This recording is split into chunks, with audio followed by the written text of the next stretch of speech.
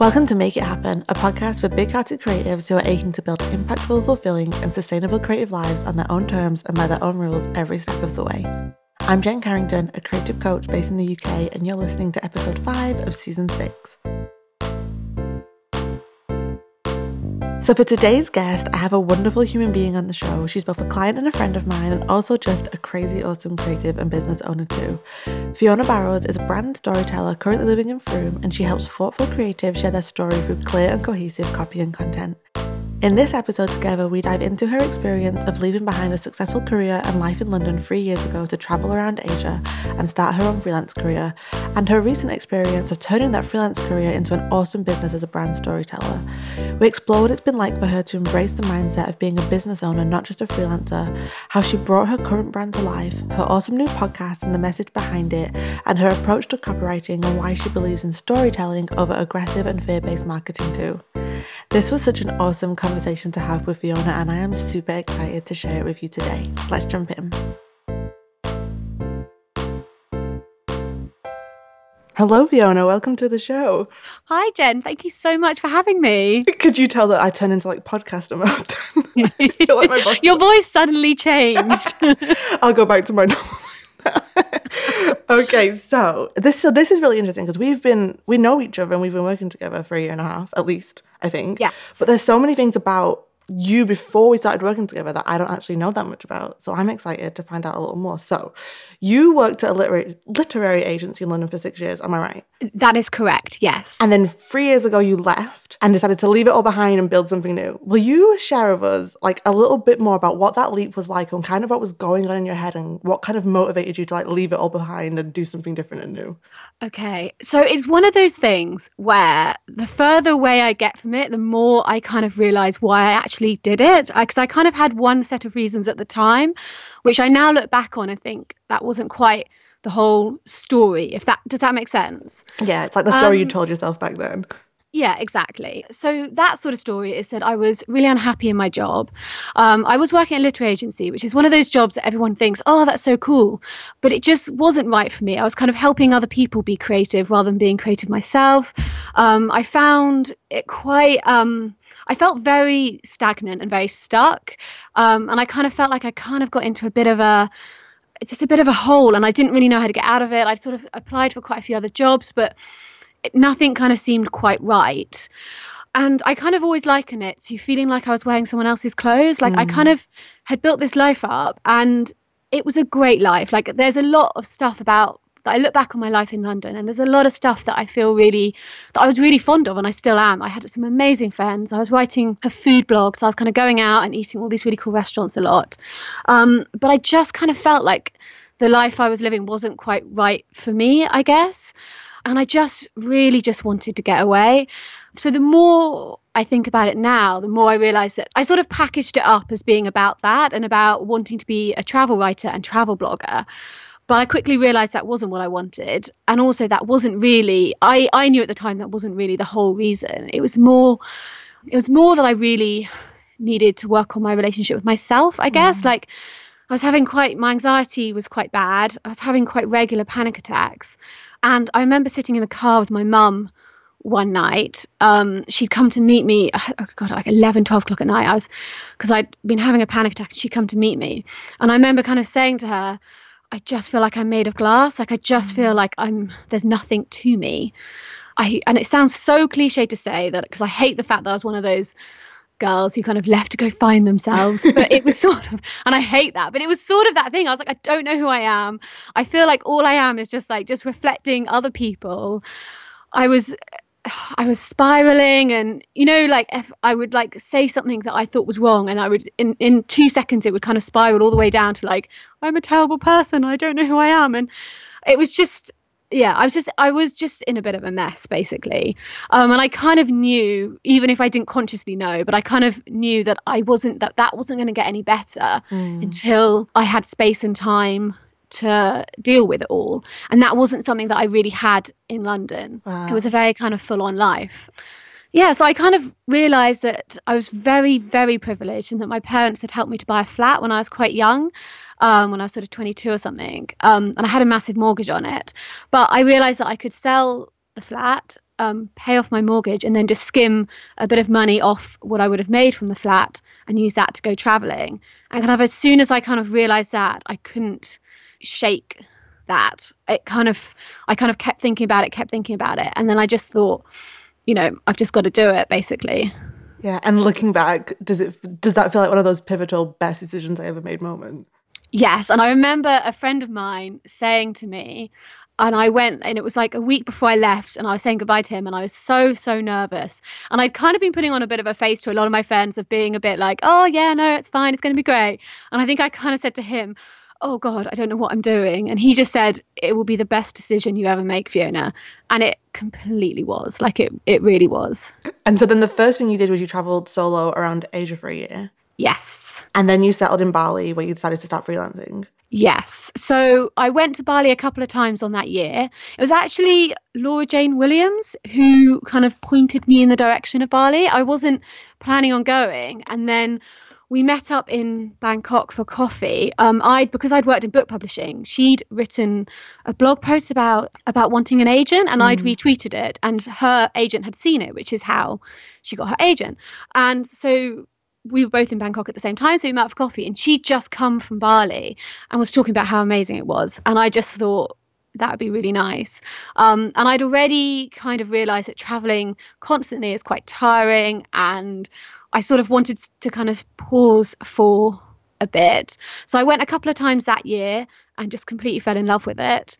And I think the second time, if I hadn't, I'd arranged to meet a friend in Japan. I think if I hadn't had that meeting, I think I probably would have stayed then. But I'm really pleased I did go, because I had a great time in Japan and really, really loved it. So yeah, so then I went home for Christmas and came back to Bali and was there for 9 months, I think. Wow. And what was that season of your life like? Amazing.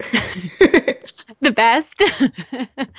It was just absolutely amazing. I mean, Bali is such a magical place, and I'm not massively, the word I use is woo-woo. I'm not massively woo-woo. I kind of got quite into a lot of that stuff there.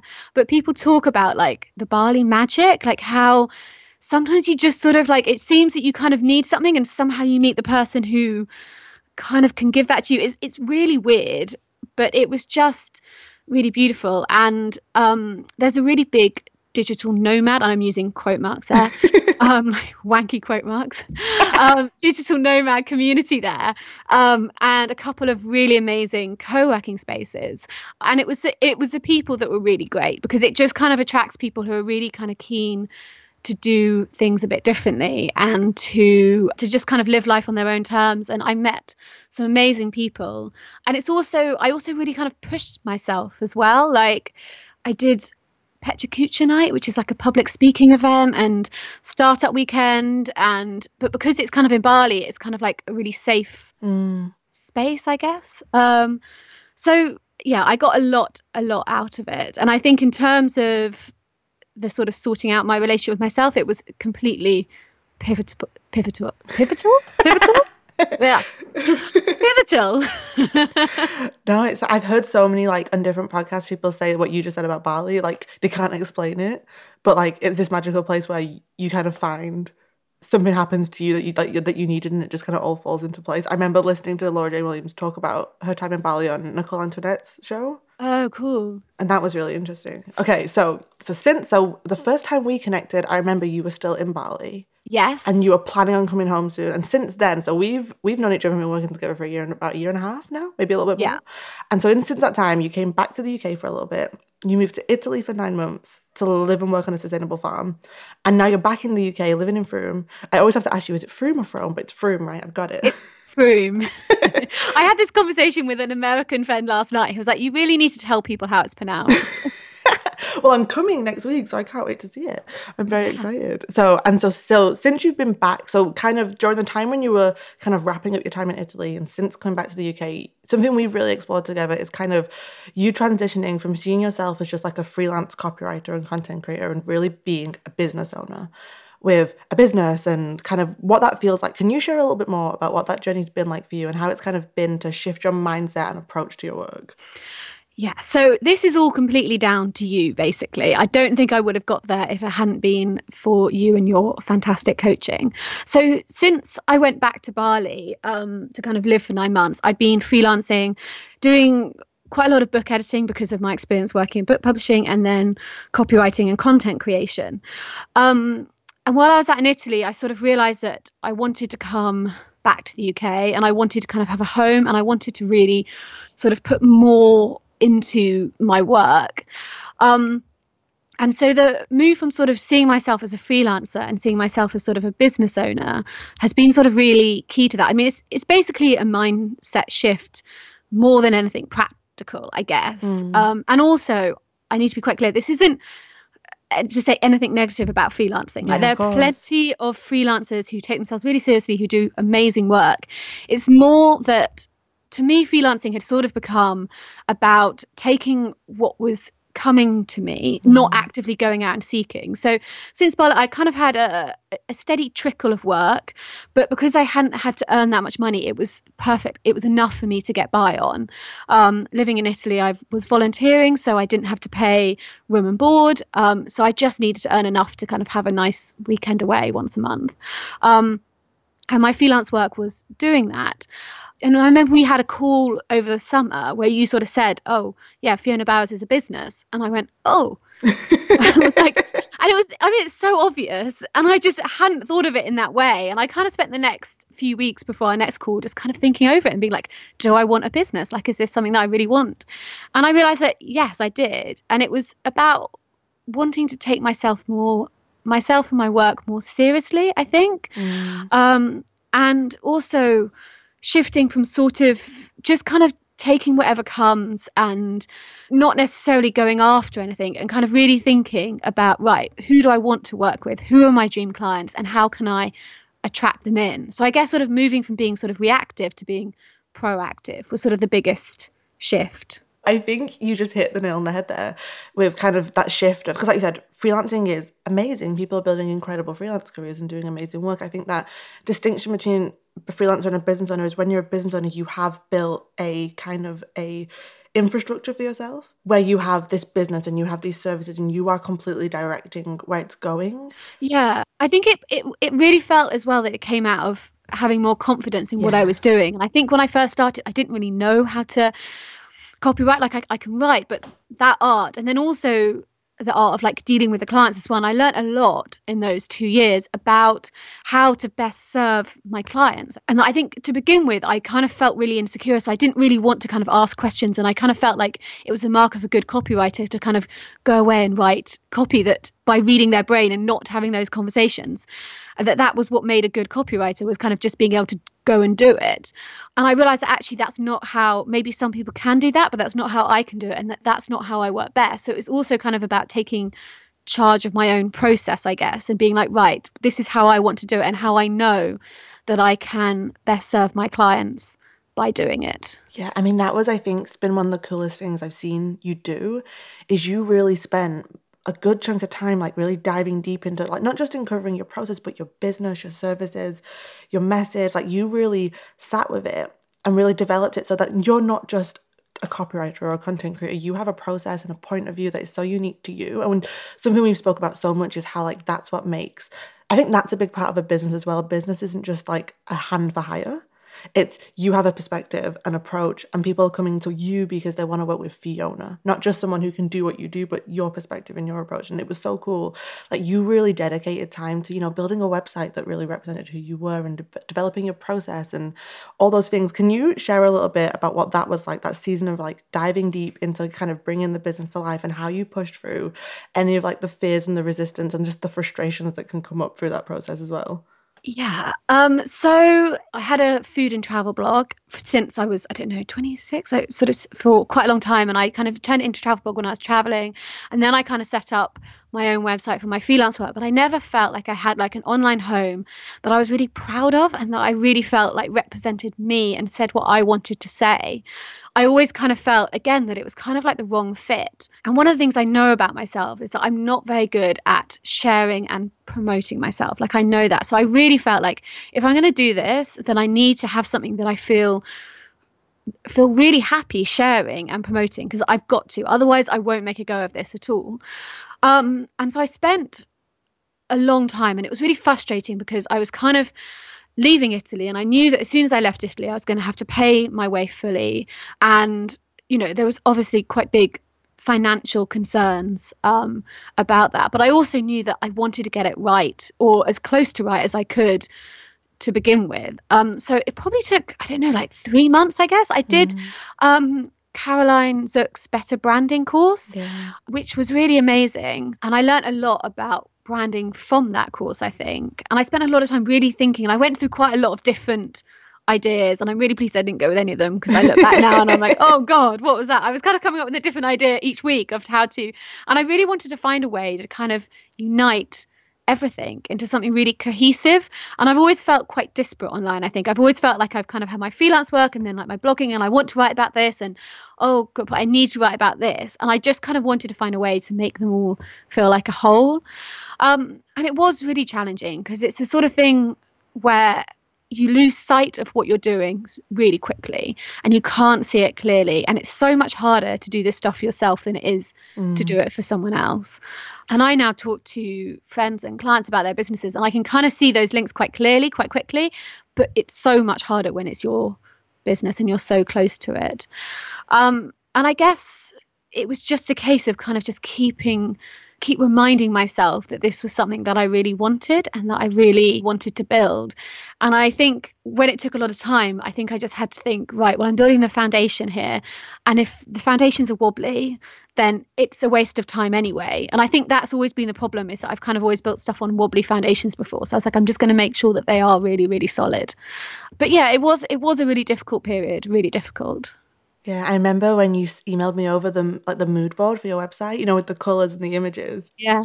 And I was just so excited, because it felt like you, and it felt so professional, but it also represented, it wasn't like corporate or stuffy. It was like human and engaging, and it had that like outdoorsy vibe.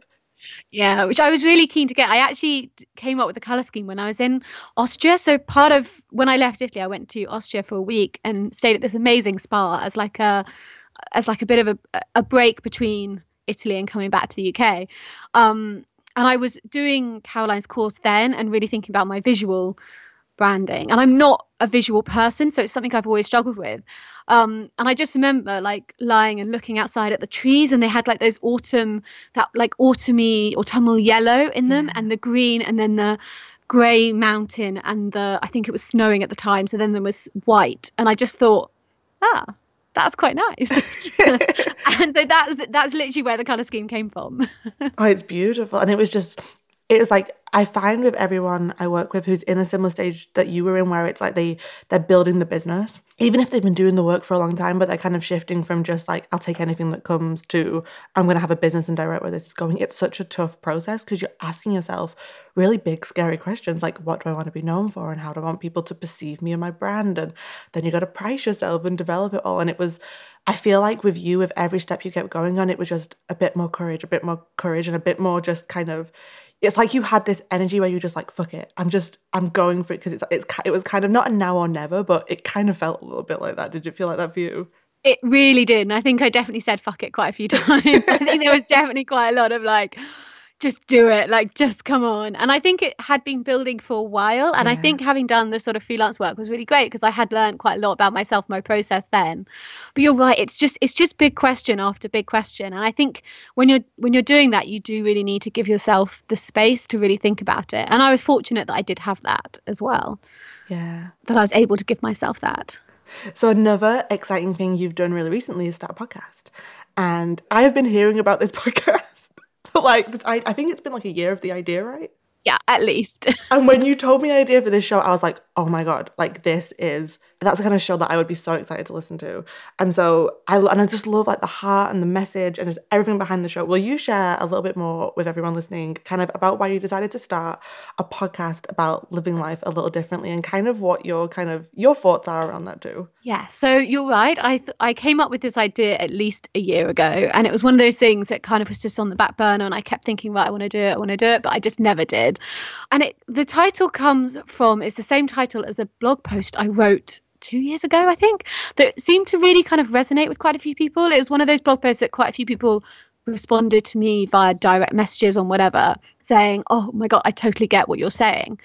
And it comes from this thought that I don't feel like, and maybe this is just me, but I don't feel like I've really made an active decision about what I wanted my life to be like up until I left London. Like, I think I was just sort of following the crowd. Like, I don't remember ever deciding to go to university. I just kind of feel like it was what was expected of me. Everyone at my school was going. The year before, I'd won a prize for English Lit. So I think I was like, oh, well, that's what I need to study then. And then I came to London because that's what all of my friends were doing. And that's kind of, again, what was expected of me. And I took the first job that I was offered after like a period of like work experience. But I took that first job, even though I knew in my gut it wasn't right for me. I still kind of took it because it just felt like that was what was expected. And I think that there's this kind of idea that there's one way to live your life, and that's sort of like the right way, that you get a job and you start climbing the career ladder, then you meet someone and you get married and you start having children, and maybe you move out to the suburbs, and it's kind of, there's like this one track. And I think that one of the things that I've always found really difficult is that my life hasn't followed that, and I don't feel like following that would be right for me. And so I really just wanted to kind of explore like different ways of living your life. Like, I really wanted to kind of have conversations with people who have built their lives and are living their lives a little differently and are doing something outside of the norm, to kind of say there isn't just one way to live your life. You can do things a bit differently, and you can be happy and find fulfillment and be successful on your own terms. And that just felt really important to me, I guess. And it kind of came from all of that, really. And it's basically just an excuse for me to have conversations about the stuff I want to have conversations with the people I want to have them with. Yeah, that's the best part of a podcast. It's amazing. I'm really, really enjoying it. But yeah, I just think it's quite an important message, because I think when I left London, the only thing I thought I could do was travel blogging. Yeah. And I know that the online world has changed quite a lot since then. And I think that if I was to do the same thing now, I would know that there were other options. But I still think that I think that if your life is kind of following that track, you only really have to look on Facebook to kind of get an idea of what's coming. Like, everyone's kind of sharing photos and everyone's talking about stuff. But I think that when you're not following that track, and I wrote a blog post about this recently, and that I don't really know what my future looks like, it can be really hard to imagine it. It can be really hard to kind of, to know what your future looks like. So I just kind of wanted to have those conversations. Yeah, no, it's awesome. Like, I was having this conversation with a friend the other day about how I feel like as a society, so many people are not even asking themselves, wait, what kind of life do I want to live? They're just asking themselves, how can I make sure that I'm keeping up and reaching the markers of success that are expected of me? Exactly. And I think that's the thing, is I think people don't, or I know I definitely didn't make any conscious decisions about what I wanted until I left London, until I really thought about what it was that I wanted. Because you're sort of told that that's what's going to make you happy, and that's what's going to make you fulfilled. Like, everyone kind of keeps saying that, this is what you need to go for, this is what you need to do. And I kind of got a certain way down the line and was like, and I felt really confused, because I was like, everyone's told me that this is meant to be great, and I wasn't feeling great. And I kind of internalized it and beat myself up about it a lot, I think, because I was like, well, why aren't I happier? Yeah. I should be happy and I'm not, and I didn't know why. And there's nothing worse than that, than being mad at yourself for not being happy. And I think something we spoke about a while back was kind of, you believe in all of this and you know all of this, but I know, just like, because you're human and we live in this Western world where this is just what's taught to us, is that it's hard to actually give yourself permission to live life on your own terms when you're surrounded by people who maybe aren't, or who are uncomfortable by, like, how have you found continuing to kind of carve out your own path in the face of people who might not get it, or in face of people who you kind of think, oh my God, did they wonder what the hell I'm doing with my life? It's very difficult. And I think that was something that was really amazing about Bali, is that everyone there felt a similar way, I think. So it was much easier to kind of hold strong to that idea that I'm doing the right thing, I'm figuring stuff out on my own, I'm working on this. And that felt much easier. And then I think when I came back to the UK and to that sort of, and I put myself around different people, suddenly it did all feel a lot harder. And it is hard because you kind of feel, sometimes I get a bit defensive, and I hate myself for doing it. And you sort of feel like you have to sort of justify yourself all the time. And I can see myself doing, I can see myself when I'm in a group of friends and someone said something and I instantly go, and I instantly kind of get defensive and say something about, and I kind of justify how I'm living my life. And I hate that I do that, but I do, because it feels like I have to justify it a lot, and that I have to explain myself. And I think, well, does anyone else have to explain themselves? Like, no one, like, did someone else have to explain why they're marrying someone that they love? Like, it just kind of feels like that you have to explain yourself a lot more. And it is very difficult and very tough. And especially when you're also sort of surrounded by all, like, it's not just our friends and family that tell us we should live life a certain way. It's advertising as a whole, and it's television and film, and everything is kind of, it's like a bombardment of stuff. And it feels like wider society is telling you to do stuff a certain way. And it can be quite hard to kind of hold firm to that, I guess. But I think the thing that does really help is having conversations with people who are doing things, who are looking at life in a similar way to me and doing things differently their way. And again, that's why I wanted to start the podcast. I mean, purely for personal reasons. I just kind of wanted to have these conversations so I could feel a bit stronger, I guess, about it. Yeah, no, I think being surrounded by people who get it, even then you can still have relationships with the people who don't get it, because you don't need that from them as long as you have people in your life. Like, one of the things I hate, if anyone ever doesn't get what I do and they just assume that my husband must just make all the money, even though it's the other way around. What I do, and it's like, I hate this about myself, I like overcompensate by being like, yeah, but I make this much money, or like things like that. Like, and I'm not a braggy person, I don't, but it's like I'll say like, oh, but I work with this many clients, or I made this much money, or I did this, and it's like, wait, I don't have to validate my career just because they don't get it. But yeah, having people who get it is like the biggest relief of my life. Yeah, and I think and I've done that as well. I've always made a big thing about how much I'm working. Like, I'll always make a point of being like, no, I'm in my office and I'm sat working. Like, I don't want people to think that I'm not doing anything all day. But then I think, well, why does it, it shouldn't matter that they think that anyway. But one of the things that I did think the other day, though, is that I've got like a group of friends from school, and we've got like a WhatsApp group, and it was quite sweet. It was quite funny. We were all talking about what was going on in our lives, and our lives are all really different now. And none of us, I don't think, really get what anyone else does. Yeah. I was talking about the podcast, and I was talking about launching it, and I had a bit of a panic because it wasn't up on iTunes straight away, and I kind of said I'm launching it on Monday, and then it didn't go up on iTunes until about 5 p.m. and I was kind of sat on there being like, I don't know what's going on. And then another one of my friends is in the Navy, and she was kind of talking about Navy stuff, and none of us really understood what she was talking about. And then I was talking about this, and then another friend is doing a PhD, and we were talking about that. And you're right in that you can be friends with people who don't get it. Like, it doesn't stop the friendships at all, but there is something about having those conversations with people who do and who are living in a similar way to you that is really valuable as well.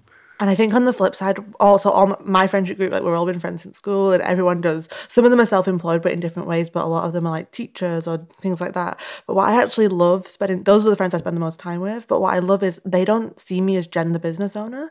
So I really just get to like be like the least together version of myself, and like I don't feel like I have to have all my crap together, and I don't feel like I'm defined by my business, which is nice. Actually, it's like a nice place to stay connected to me outside of my work. So that is something I'm very grateful for those friends, is they couldn't give a flying crap how many people listen to my podcast or how many clients I booked. So I love that about them. So but then I have my like freelancing, my business friends and my creative friends, and I'm just so grateful that I can have like more like conversations with them. So it's nice to have the balance. Yeah, it is. I think that's really important, to have a balance between different things. And also, you don't want to get into a bubble either. Yes. Like, I don't just want to kind of get into a bubble of only talking to and spending time with people who are kind of in this world, because I think you lose perspective a bit. Yeah, we start thinking that everyone works from home in their PJs and we forget that people are commuting every day. But also, I think one of the things that I've also found is sometimes when I talk about why I've made certain decisions, is that other people sometimes get a bit defensive about it. Yeah. Other people feel like you're talking about them and their life choices. And that can be really difficult as well. And I think it's a two-way thing. I think that when you kind of start doing something a bit differently, other people think you're kind of rejecting them and what they've done. And that can be really difficult as well. Yeah, and it's like that in all areas of life, isn't it? There's this post by Sarah Von Bargen, which is like, my choices aren't a commentary on yours. And I think, I honestly have found that's where friendship can go sour, when people think a story you're sharing or a next decision you've made is like, they take it as a commentary on theirs, and vice versa. And it's like, it's really, in the relationships we have in our life, really knowing like, your choices are not a reflection of my choices. We're allowed to want different things, but I think it takes a lot of holding space for someone else's truth while also holding space for your own maybe completely different truth. It's hard. It's interesting. Yeah. And I think that's something that I'm very aware of with doing the podcast, is I don't want it to kind of be like, doing stuff differently is so much better than doing stuff the norm. Like, I think that norm works for so many people, and that's why it is the norm. Like, that's why so many people do it, and I think it works, and a lot of people find real happiness and fulfillment and get a lot of joy from that. And all I'm saying is that it's not for everyone, and that there are some people who don't and who might want to explore doing something a bit differently. Exactly. Like, one of my oldest friends, she lives in London, she's an accountant. Her boyfriend, like, he works in a corporate job, and she's just the happiest person I know. And like, so, and that's my nightmare of a life. But she's so happy. Yeah, I probably have her nightmare of a life, and I'm so happy. And I think it's good to stay connected to people who have different life experiences to you, because then I think the best thing is we have to find our path that makes us happy, and it's all connected to our personality style and what brings us joy. So, but it's awesome that you're holding space for these conversations about people who have lived life a little differently, because I think being able to see something that you didn't know was possible is one of the most empowering things when you're embarking on this journey, because you're like, oh my God, this is just a normal human who's carved out a path that I never even knew was possible. So I think it's wonderful that you're holding space for these conversations. Thank you. So one of the things I love the most about your work is your perspective when it comes to copywriting and content creation. I know we've had so many conversations kind of about why we both really believe the best kind of copy focuses on storytelling and not just really aggressive selling, and kind of focusing on building relationships more than making just a quick sale. So I would love, will you share a little bit more with us about the kind of the core beliefs that shape the work you do as a brand storyteller? Yes. So I think there's sort of three things that sort of feed into my perspective, and why I decided to label myself a brand storyteller and to kind of make that the main focus and sort of thrust of my work. So the first one is that I really only want to work with small independent businesses. Like, I kind of feel like there is a slight ethical dilemma, I don't know whether that's the right word, kind of at the heart of being a copywriter, in that and maybe it's because I believe so strongly in words and their power, that I sort of feel like there's a responsibility that comes with being a copywriter, in that I only want to work with people who are doing something that they really believe in. Not necessarily even that I believe in, but that they are doing something that they really believe in, that they are doing something that might make the world a bit better, I guess. And I think that there's a lot of copywriting that sort of plays to people's insecurities. And I really get really uncomfortable when I see that. And I think it's particularly true in the online world, actually. I see it quite a lot. And it sort of plays on people's insecurity. And I just never wanted to go down that route, I guess. And that wasn't what I really wanted to do. And I do believe really strongly in stories. Like what you were just saying, is I do think that stories are how we connect to each other as humans. And that by telling your stories and stories, like that is how you can really connect to other people, and how you can sell without having to sell, if that makes sense. Like, I think there's a real art to it of connecting to people and telling your story and having them really believe what you're about, that makes selling a lot less icky, I guess, for want of a better word. And so I really believed in that, and that's kind of my whole approach. And then I think for my own process that we spoke about earlier, about coming up with my brand and building my business, was that I realized how valuable the time spent thinking about what it was that I really wanted to say before I started to write the copy was. And it's something that I noticed with a few of my freelance copywriting clients, is that one of the things that kind of kept coming up, that would come up in feedback, was that they would say, I just feel so much clearer about what I'm doing and where I'm going. And I think that clarity is something that really comes out of the process. And I sort of wanted to kind of almost make more of that and sort of formalize it, I guess, a bit, which is why I kind of came up with the brand mapping kind of part of my process, because I wanted to sort of come up with something that would really help people to get even clearer on what they were doing. And that's where I found for myself, that's what's been really valuable for me. And I don't think that I would have had the courage to kind of really put myself out there and really promote myself had I not spent that time getting really clear on what it was that I wanted to say. Yeah, I know we really explored this together. It's like, I really think it's developing your own process is what gives you confidence in your business, because you know that you've developed something that you really believe in how you're going to walk with your clients from the start point to the end point of your time working together. And I mean, I've seen your process, and it's amazing because it's really been built on the lessons you've learned from working with all the freelance clients you've worked with. And it's really rooted in the core beliefs of your business. Like, you're not taking any shortcuts. So, for example, maybe some copywriting clients like, I just want my copy done. But because you have such a strong perspective of, listen, if you want this to actually work for your business, you need to go through this process, and that's how we're going to get to your best copy. And I just think that must have given you so much confidence to be like, I have a process that I believe in and that is rooted in my beliefs and my values. And I think that's awesome. Yeah, it has given me a lot of confidence. And I think it's also going back to what we said earlier about the freelancing and the difference between freelancing and business is I felt very much that freelancing was selling myself. And that was something that I felt really uncomfortable with. But I think having put all this work into coming up with packages and deliverables and things that people get at the end, I feel like I'm selling that rather than myself. And that also makes me feel a lot more confident because I'm selling something that isn't me. Yeah, and I do really believe in the process, and I do think that it comes back to, again, this idea that, you know, that good copy, somehow you're meant to kind of like just like pull it out of thin air, and I don't really believe in that. And I think that the best copy comes from knowing who you are and what you do and who you're trying to connect to, and is kind of built out from that. And that's how you get really good copy, I believe. No, I could not agree more. And I think it takes so much courage to not, like, I really do agree with you. Like, I feel like we're in this age of like marketing being all like aggressive and like tapping into someone's pain points and insecurities and really like making someone feel like I had one client recently, and the coach she worked with before me, she didn't tell me who it was, so I'm not like dishing the dirt on anyone, but she told me that she signed up because she got an email, like a sales email, that was like, if you don't sign up to this, your life will be a shit show. And I was like, sadly, that sales copy is probably working, but that is, in my opinion, unethical. Because I agree. And I think it's having the confidence in your work and the courage to tell your stories and tell your truth, and to know that your stories and opinions and ideas are the magic. Like, that's where the magic happens, and you can build a relationship with potential clients built on mutual respect. And they're going to feel really excited to work with you if they feel connected to who you are and what you're about, and you've not made them feel like a piece of shit and like they have to work with you to improve their life. Yeah. I also feel that people are more intelligent than I think a lot of marketers give them credit for. And I think that people are getting more and more wise to that stuff as well. And I think because you just see the same lines over and over again, like you just see the same stuff, and it's all based on what people think their clients want to hear, or what their potential clients want to hear. And it's all based on that rather than on who they are.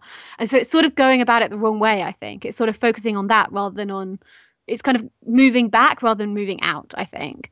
Yeah. And I just see it, and I think of it as kind of like copy that says what it should. Like you write what you think you should say rather than what you actually really want to say. And I just don't think it works. No, it's kind of when it comes to like content creation, my kind of rule is I feel like people are taught to create reader-led content, but I think you need to create reader-focused content. So content that is focused on your readers, but you're leading it. You're not just responding to what you think people want to hear from you. It's got to come from a deeper place within you if it's going to have legs. And I think people are afraid to do that, because I think some people are like, oh, but do I really have anything to say, or is there anything really interesting? But I have the opinion of, if you started a business, you have something to say. But like what you're doing with your brand mapping process is you're holding space for people to actually build a relationship with that, with actually what they want to say, and connect with that. So then their copy, you can create beautiful copy and content that actually represents who they are and makes them feel at home in their business, not like they've kind of had to compromise who they are to make a quick sale. Yeah, I think that's exactly what I want. I want people who feel at home with their business and with their website afterwards. I think it's that feeling of being like, no, this is me and this represents me. And then that is what then gives them the confidence and courage to then go out and promote themselves and to talk about themselves and to, you know, and to share what they're working on. Yeah, and it all starts with copy and content, I think. Like, what you say is everything. Even if you have a visual brand. So for a visual creator, like a photographer or a designer, obviously someone's going to connect with their style first. But still, I think your copy and your content is it's everything in your business. It all starts from that. If that's not working, you're not going to connect, you're not going to resonate, you're not going to be able to stand out amongst the crowd. So I completely agree. I see it a lot of that people, I think because they think that they can't create their own logo because it feels like it's a completely different skill set, that a lot of people, especially at the beginning stages of their business, pay for their logo and not for their copy. And I'm obviously very biased here. Like I obviously very biased, but I just think that's completely the wrong way around. You can make something yourself. I mean, my logo I did myself, and I did all my visual branding myself. I mean, it took me quite a long time and a lot of swearing at the screen to get it right. But I did it myself. But I don't feel like that is what's really, that's not my brand. That's kind of like the little that's like the decorations on my website. I think that it's the words that are really the core of who you are, and they're the things that people really connect to. Yeah. And that people can really see themselves in, and really, and you say something really resonates with someone. And I think that's when people then decide to work with you or to buy your products or to, or to commit to that. Yeah, I think your visuals makes people want to follow you on social media. And I think your copy is what makes people trust you and want to buy from you. Unless if you're a visual creative, I think the visuals probably maybe have a little bit more weight. But the copy is, if they leave that part out, they're missing out such a huge relevant part. But I think in general, visuals is what makes someone kind of think, oh, this is cool. But copy is what helps you build a relationship with a potential client and customer. So I could not agree with you more. Yeah. So I'm ending every episode this season with a quick fire round. Are you ready? Ooh, okay. I'm nervous. So what is the best book you've read recently? Okay, anyone who follows me on Instagram is going to know. I'm going to say Eleanor Oliphant is Completely Fine. It's on my bookshelf. I need to read it. So you must. I've seen you sharing it on your Instagram stories, and I was like, every time I was like, I need to read this next. Best book I've read in, I read quite a lot. Best book I've read in well over a year, I think. It's just, I cried, I laughed. It's just beautiful. When it came out, there's like the Roses, the UK and the American cover is totally different. And I really preferred the American one. So when we were on our honeymoon, I went to a Barnes & Noble and I was like, I need to get this book because I need the American cover. That's so good. I haven't actually seen the American cover, but I find UK-US cover differences really interesting. So it's like there's some books that I will wait until like if we go to America that year to buy. Because I'm like, on some books like Tara Moore's Playing Big, for some reason her American cover is like quite boring, but her UK cover is really like creative and interesting. I'm so curious behind how they decide different covers for different like countries. It's so interesting. Yeah, it was something that came up quite a lot, like working at the agency, and it was always, and also like I always used to love like the German covers. They always used to do really random stuff. Like if you ever look at a book's German cover, it's quite often quite weird. Like there's some covers are just I don't know quite what the process is, but it's obviously like aimed at who they at the market what they think people will like. Oh, interesting. Okay, if you could have a coffee date with one of your creative heroes or inspirations dead or alive, who would it be? Alexandra Franzen. Oh, she's my hero too. I love her. I'm obsessed with her. I just everything she writes, I just think is gold. I really want to save enough money to go on one of her like writing retreats in Hawaii. Me too.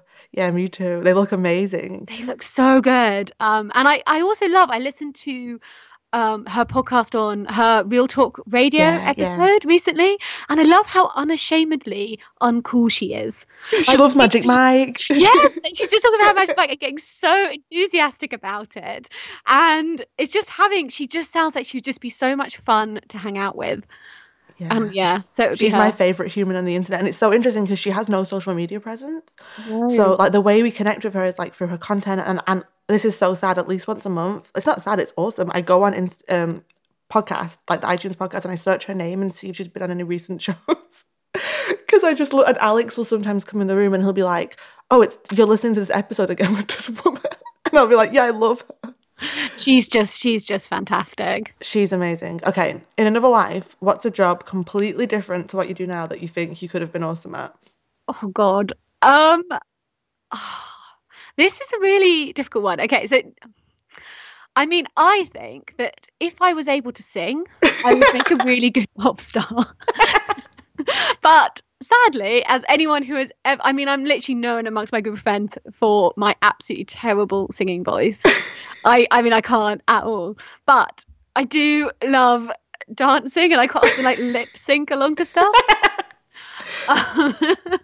So I think that, had I been able to sing, I would have been an incredible pop star.